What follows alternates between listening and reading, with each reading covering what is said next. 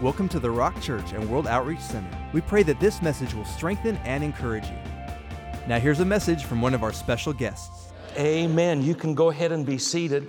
Pastor Dan really didn't give the full import. He gave you some of the numbers yesterday from the pastor's encouragement day, but what he didn't communicate was how powerful it was. And I was one of the ministers here among, like he said, around 175 others. And I'm telling you what, Pastor Dan opened it up, and then it was Pastor Deborah, and then it was Pastor Jim, and then it was Pastor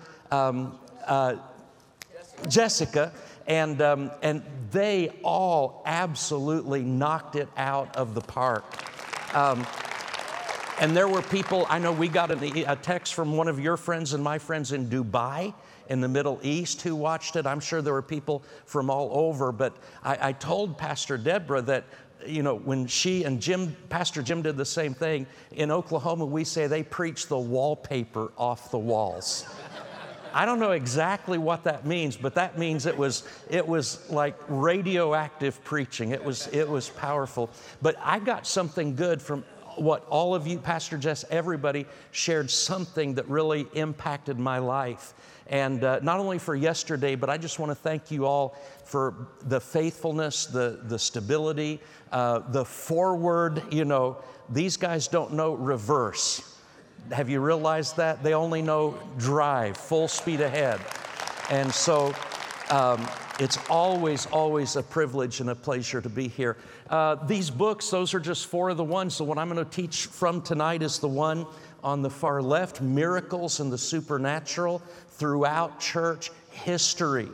And you may think, well, man, I never liked history. And I understand that, depending on what you were taught, how you were taught. But when history is His story, it's not boring. When you study the working of God, and that's what we're going to do, we're going to look at what has God done for these last 2,000 years. And I'm especially sharing this because some people may come from backgrounds where you think, well, yeah, maybe God did miracles back in Bible days, but we're not really sure if He does them today. Maybe it's been, 1,900 years since God's really done any miracles and that type of thing.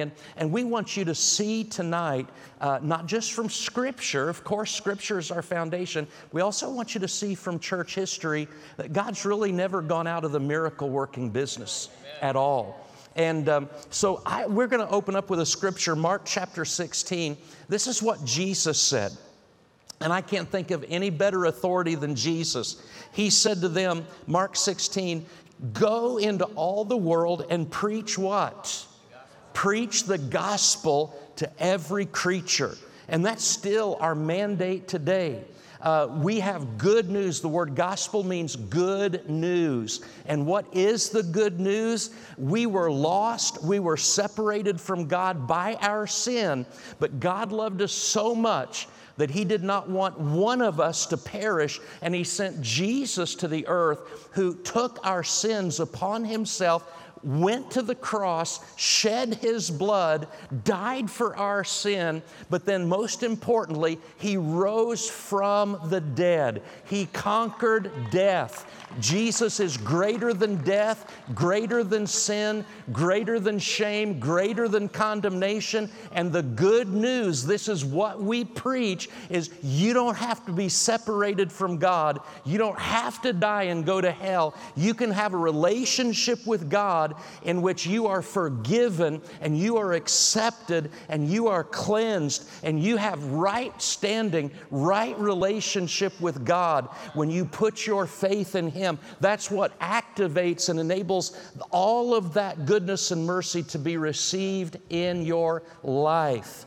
And if you don't remember anything else from tonight, that is the mission of the church. That is the mandate of the church. We have good news, and that is a quick summary of it. Jesus said, "He who believes and is baptized will be saved, but he who does not believe will be condemned." And then He said, "These signs will follow." These signs will follow. And he went on to describe certain signs, and you can read them all in your Bible, but he talked about believers will cast out devils, that believers will speak with new tongues, that believers will lay hands on the sick and they will recover. And the Bible goes on to say in verse 20, that they went out and preached everywhere, the Lord working with them, confirming the word with signs following, or with signs that are accompanying the preaching of the gospel. And I want you to notice this. Jesus said that signs would follow believers, and then it says that these signs accompanied the preaching of the gospel. We're going to be talking tonight about signs, wonders, miracles, what are called, different scholars have differentiated between the ordinary works of the Holy Spirit and extraordinary works of the Holy Spirit. I don't really want to pit one against the other. Because number one, we are not to be thrill seekers. We're not, Jesus didn't say believers will follow signs. He said that signs would follow believers. And so I want to make sure you understand that the mandate of Jesus was to preach the gospel, and the signs would follow the gospel. We're not thrill seekers, we're not sensational seekers or anything of that nature. We are God lovers. We thank God for the gospel. We preach the gospel, and then we expect the Holy Spirit to do what He does, and that is to confirm the word with signs that follow, or signs that accompany the gospel. I don't know about you, but I grew up in a mainline traditional type church, and I hope this doesn't come across as negative or critical, because I don't mean it to be. I believed in God. I believed in the Bible. I believed in heaven and hell. I believed in Jesus. But pretty much everything that was presented to me, at least as I perceived it, was all just kind of informational. It was intellectual. And then we did a lot of rituals in church. And I'm really thankful for, I'm thankful that I learned the 10 Commandments. I'm thankful that I learned the Lord's Prayer and the Apostles' Creed.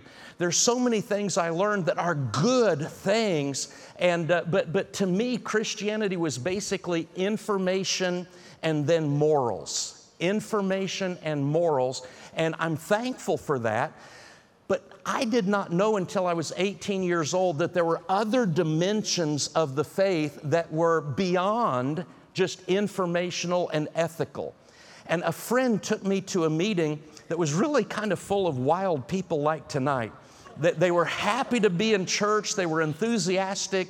They were celebrating. And boy, from my background, we didn't really smile even in church. It was just, you're serious and that type of thing. And but long story short, I got prayed for that night. A man laid hands on me, and I'd had a back condition for about 2 years. From basketball and tennis, and it wasn't debilitating. I could still play sports, but I just had this sharp pain when I would move certain ways.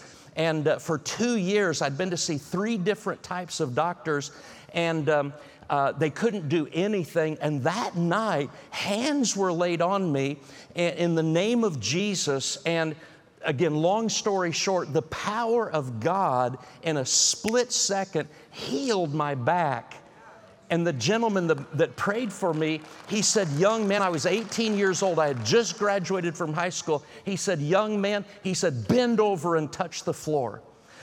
He didn't know that for the last 2 years, if I'd bend about more than this, I'd have this horrifically sharp pain shoot down the back side of my right leg.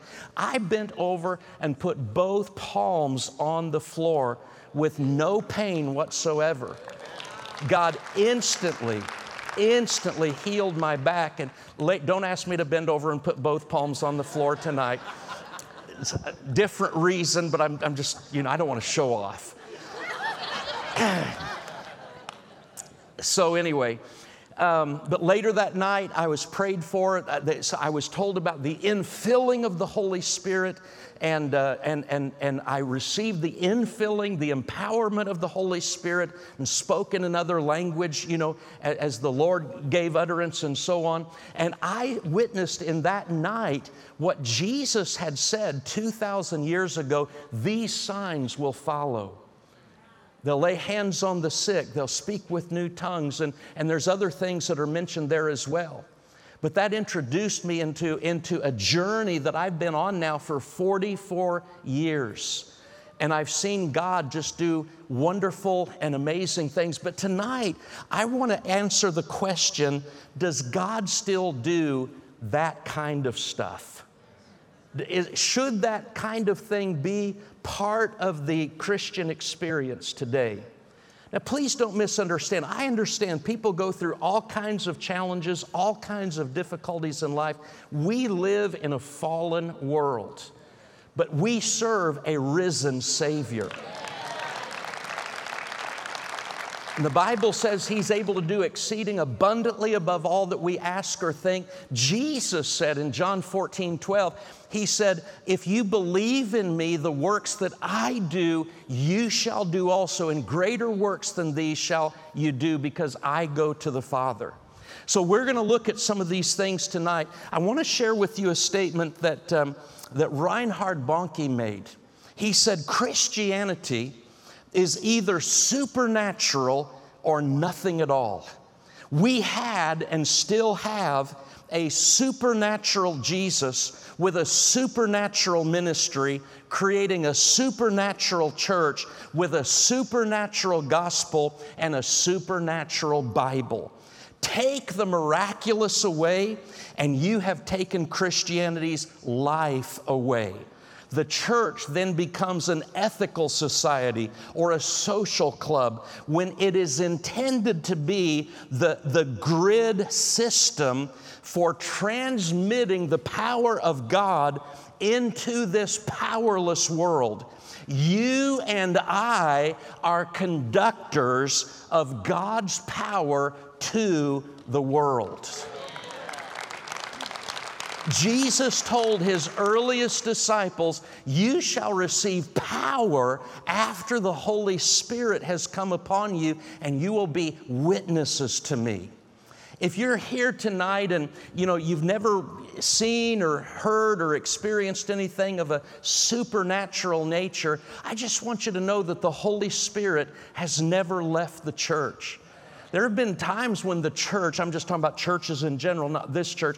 There have been times when churches have turned their back on Him. There have been times when people have ignored the Holy Spirit, but the Holy Spirit has always yearned to be prevalent and present amongst the people of God.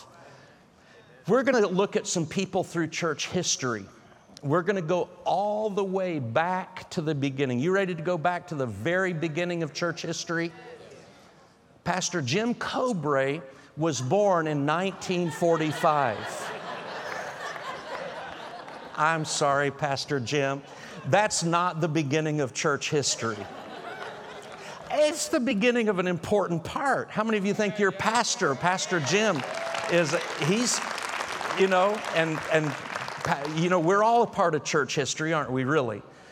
But no, we're going to go way back further than 1945. We're going to look at, and guys, I'm going to skip a couple slides here in just a minute, but we're going to look at some people. John, the Apostle John, was the last of the original apostles. He died almost at the end of the first century.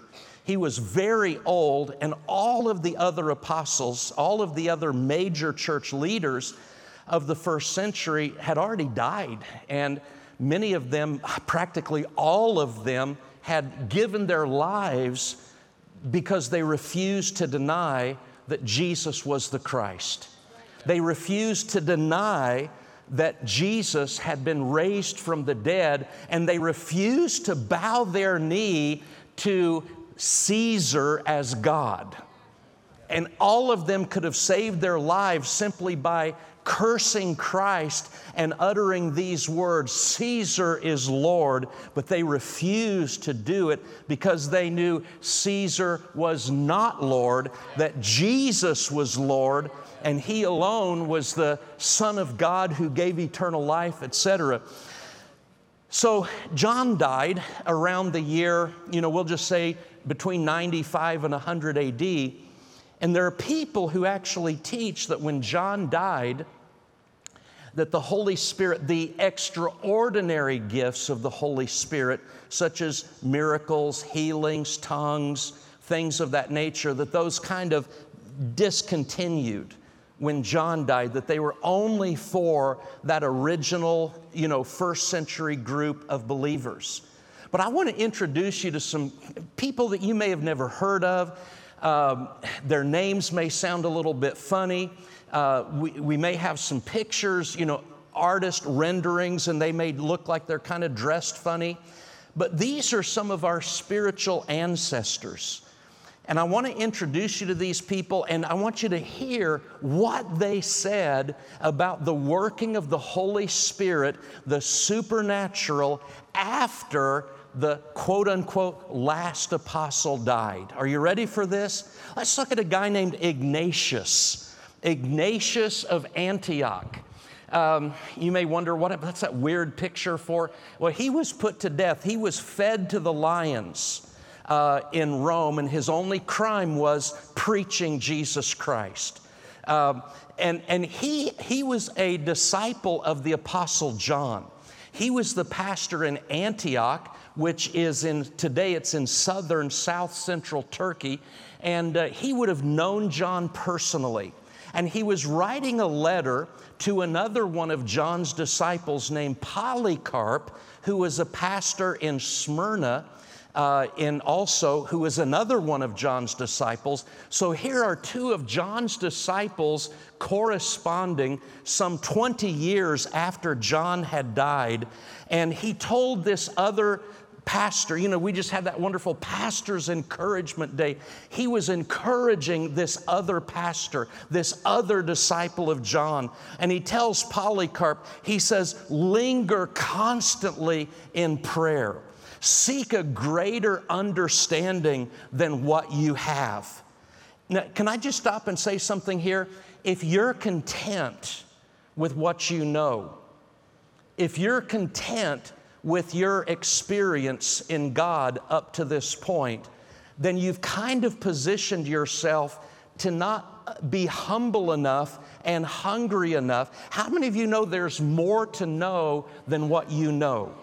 There's more to experience than what you've experienced. The Bible says, taste and see that the Lord is good. We don't elevate the experiential side of Christianity. We don't seek experiences. The Word of God is our foundation. But when the Word of God is our foundation, we are going to have some experiences. Taste and see that the Lord is good. He tells him to linger in prayer, to seek a greater understanding than what you have. And then he tells him, ask for invisible things. Ask for invisible things. What are invisible things? They're the things of the Holy Spirit. There's nothing wrong with asking for a material thing, a visible thing. There's nothing wrong with asking for, believing God for material needs that you have. But I'll tell you what, if you'll seek first the kingdom of God and His righteousness, the things will be added to you. And Ignatius tells Polycarp to ask for invisible things, that they may be made manifest to you, and that you may lack nothing and abound with what? Abound with all spiritual gifts. Some people say, well, the gifts of the Spirit discontinued when John died. Well, if anybody would have known that, it would have been his two disciples. These two pastors that he trained 20 years after John has left the earth, these two pastors are encouraging each other. And Ignatius is saying, you just need to hunger, ask for invisible things. He's telling him that if you do that, you will lack nothing and you will abound with all spiritual gifts.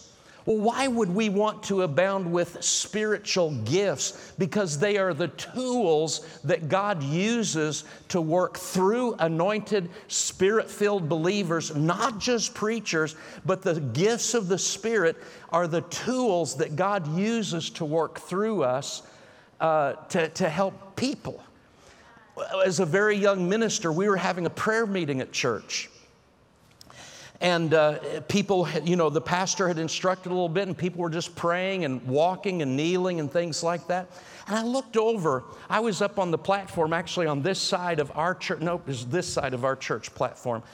And I looked over here, and kneeling was this young man that I'd never seen before. And just when my eyes laid side on him, I heard this. It was kind of like a still small voice on the inside. And it was just simply this: suicide. I didn't know what that meant. I'd never seen this young man in my life before. And I thought, what is this? And it happened again. And I finally went over to that young man, knelt down beside him, and at kind of an appropriate time, I just said, excuse me, but I said, have you been dealing with any suicidal thoughts? And his eyes got big, and he looked at me and he said, how did you know that? And again, I won't take time for the whole story, but he had come to church and he had planned to take his life within the day, the next day. But he said, I'm going to give God one more chance. And he came to church and was praying. He'd never been there before. He didn't know anybody in our church. Nobody in our church knew him, but the Holy Spirit knew him. You say, what was that? Well, I don't know that it matters what we call it. I think we'd probably call it a word of knowledge in 1 Corinthians 12, but the bottom line is the Holy Spirit gave me a leading or an impulse to just go inquire, and because God loved that young man, didn't want him to end his life. And so we need the Holy Spirit.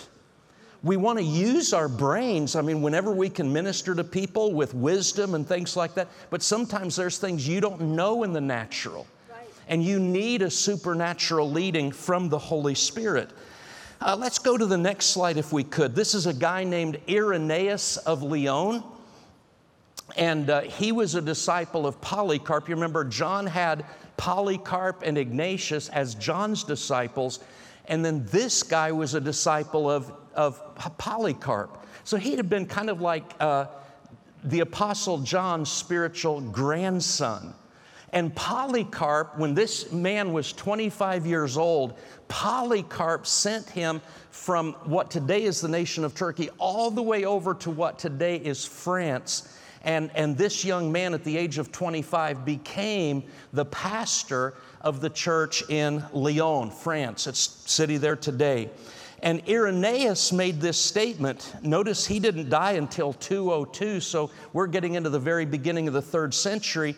He said, Jesus' disciples, receiving grace from him, perform miracles in his name to promote the welfare of others, according to the gift that each one has received from God. For some truly drive out devils, so that those who have been cleansed from evil spirits frequently both believe in Christ and join themselves to the church. Others have foreknowledge of things to come. They see visions and utter prophetic expressions. Next slide. He said, others still heal the sick by laying their hands upon them, and they are made whole. Moreover, as I have said, even the dead have been raised up and remained among us for many years. He said, it is not possible to name the number of gifts that the church scattered throughout the whole world has received from God. Apparently, these early church leaders had not read the book that said they weren't supposed to have those things happening anymore, because John had died. The people that were there saw that just because John died didn't mean that the Holy Spirit had evacuated and abandoned the church. It's the same Holy Spirit that was working. He went on to say this other slide. Did I do the other one? He said, we also hear of many brethren in the church who possess prophetic gifts and who through the Spirit speak all kinds of languages. They bring to light for the general benefit the hidden things of men and declare the mysteries of God. The gifts of the Spirit were still very strong, even at the beginning of the 3rd century. Let's go to the next slide. We have another guy named Augustine. If you've never heard of these other people, you've probably heard of Augustine. We know St. Augustine, Florida. Augustine was an African pastor. He was in northern Africa in what is the city of Carthage. And in his later days as a pastor there in North Africa, Augustine said this. He said, even now, therefore, many miracles are worked. The same God who worked those we read of is still performing them by whom He will and as He will. And in this book he was writing at the time, and notice that Augustine lived until 430. He lives until getting toward the middle of the 5th century. Augustine, he records in this book 70 miracles that happened among his church members and people in his immediate vicinity. He records 70, and then he goes on to say, I cannot record all the miracles I know. But he did record 70. And he went on to say, basically, some of my church members are going to be upset when they read this and find out that I did not include the story of their miracle. But he said, basically, if I'm going to finish this book, I've got to draw the line somewhere. I don't know about you, Pastor Dan. I wish I could say, well, man, I can only record 70 miracles, and after that, I'm going to have to cut it off. Just, these individuals, they were open to the Holy Spirit and things that only the Holy Spirit could do. Now, one thing I want to throw this in too that Augustine said.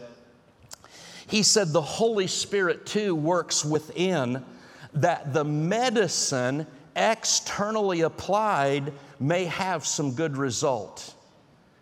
Some people today think that Oral Roberts was the first one that came up with the idea of combining faith and medicine. But I need you to know, back in the 5th century, Augustine was saying, hey, if you take some medicine, then still let the Holy Spirit work on the inside of you to work together with that medicine to bring a good result. Isn't that good? We're going to jump ahead. Let's go to the next slide if we could. Bernard of Clairvaux, he said, and we're into the 2nd millennium now, he said the Holy Spirit communicates Himself for the working of miracles in signs and wonders and other supernatural operations, which He effects, notice this, which He effects by the hands of whomever He pleases, renewing the wonders of bygone times so that the events of the present may confirm our belief as to those of the past. He has bestowed on them for their benefit, for miracle working, for salvation, for help, for consolation, and for fervor. I want you to notice that he recognized that the Holy Spirit could work through any believer, not just special ones. We do understand that certain people are particularly used in gifts of the Spirit, gifts of healings, working of miracles, but there can be, God can work through faith through any believer as He wills. And so we want to just be mindful of that. Let's skip to another one if we could. We're jumping centuries. You know, how many of you know it's hard to cover 2,000 years in one night? Anybody here grew up Methodist? Anybody grew up Methodist? I married a Methodist. My mother was a Methodist. I got saved at a Methodist youth camp. I married in a Methodist church, so I really thank God for the Methodists. Well, John Wesley in London was the founder of Methodism. And it's kind of an interesting story with him because he went to Oxford. How many of you know Oxford is considered to be the premier university in the world, some would say? And he was the son of a priest, an Anglican priest, and John Wesley became an Anglican priest, became a professor at Oxford, a professor of theology. But he had a problem. His head was full of information, but in his heart, he didn't know if he was saved or not. And he struggled with that. You think, how could a guy be an Oxford professor, be a professor of theology, know Greek and Hebrew, but he still didn't know if he was really a child of God or not?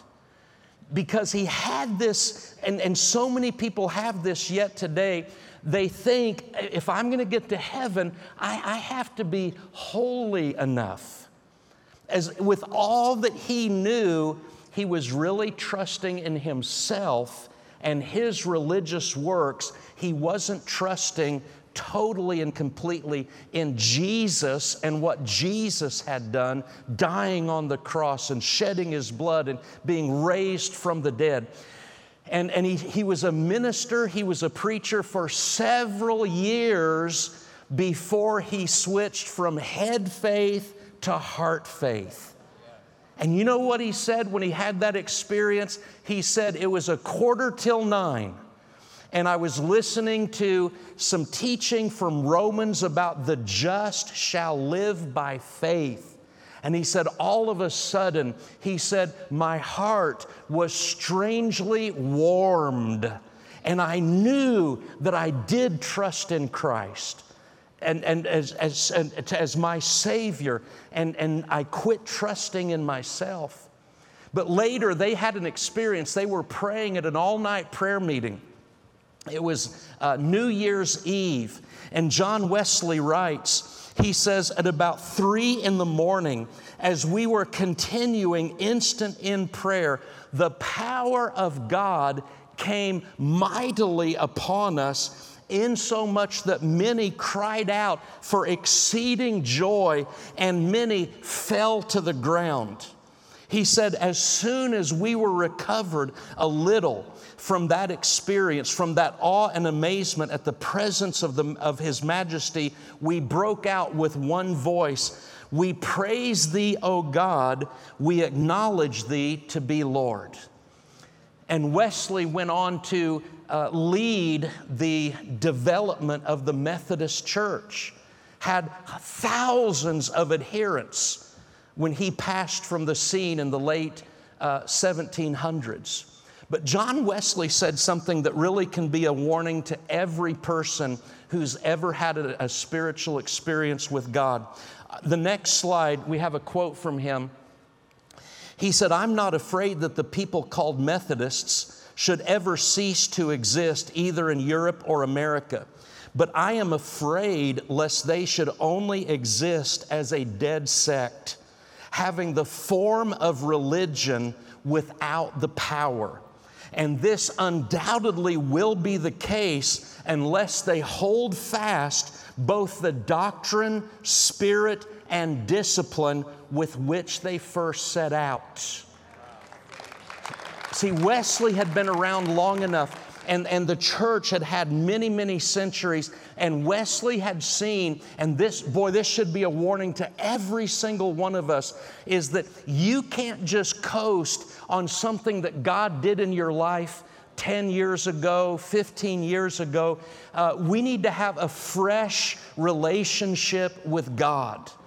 We need to maintain and this is one of the things that Jesus said to one of the churches in the book of Revelation. He said, you don't love me the way you used to love me. And he said, you need to repent and return to your first love, the kind of love you had at the beginning of your relationship with God. Let's skip Jonathan Edwards, and I want to stop with this lady named Dorothea Trudell. She's a couple down. Most of you have probably never heard of this lady. But I want to move toward our close with this. Dorothea Trudell was not a preacher. She was a florist.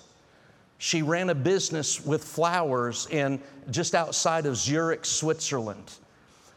And she was raised, her father had been a severe alcoholic and I think was pretty much out of the picture in her home growing up. And she and her mother and brother grew up really destitute financially.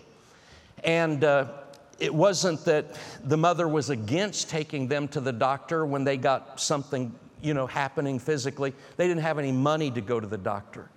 So Dorothea grew up that whenever she was sick, her mother would anoint her with oil, according to James chapter 5, and pray the prayer of faith. And she had seen herself healed. She had seen her little brother get healed.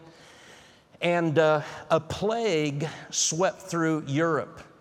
Now, and I'm not trying to make any commentary here other than to say many of the plagues in history have taken out 30% of the population. There were some very, very severe plagues. And she had 5 employees, and every single one of her 5 employees got this plague. And she remembered all the times that her mother had prayed for her. Remember, she's not a preacher. She called her 5 employees together and got the Bible out and read from James chapter 5, "Is any among you sick? Let him call for the elders of the church and let them pray over him, anointing him with oil in the name of the Lord.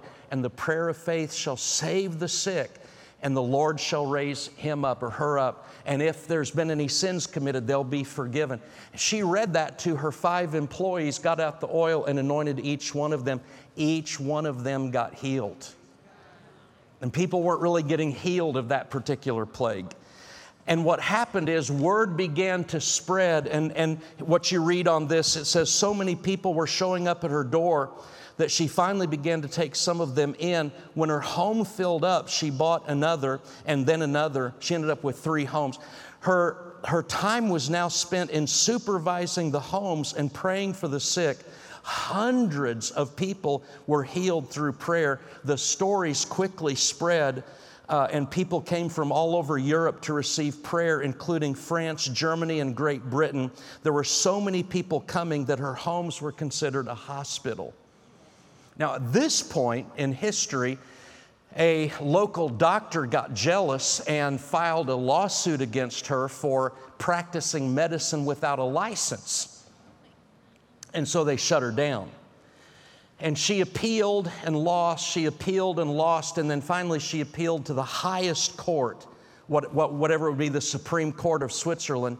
And she had multiple doctors in this court case come and testify about their patients who had been healed as a result of prayer, that these medical doctors knew they did not get healed because of the medical treatment. They got healed because of prayer.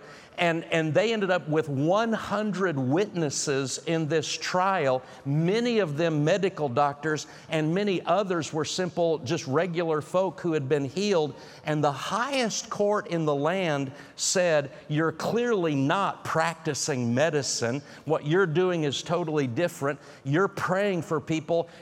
Keep doing what you're doing." And she resumed the operation of the clinics or homes.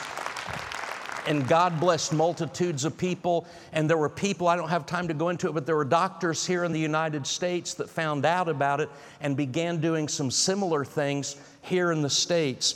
So some pretty amazing things. Let's jump ahead to William Seymour if we could. Anybody here ever hear of Azusa Street? You know, that great outpouring that happened of the Holy Spirit in the early 1900s. I love what Brother Seymour said. He said, the Pentecostal power, when you sum it all up, is just more of God's love. If it does not bring more love, it is simply a counterfeit. So when we're talking about these things, when we're talking about miracles and healings and gifts of the Spirit, it's not something that's disconnected or disjointed from the love of God. When we talk about being filled with the Spirit, we're really just talking about more of God's love in our life. It's not something weird or spooky or anything of that nature. And God wants His church to be a church where people are expecting the supernatural, expecting the miraculous. It doesn't take the place of wisdom. It doesn't take the place of common sense. It doesn't take the place of the fruit of the Spirit. It doesn't take the place of walking in love. It's just all part of the overall package of what God has for the church today. Let me show you two closing slides. Anybody here ever hear about Billy Graham? You know about Billy Graham?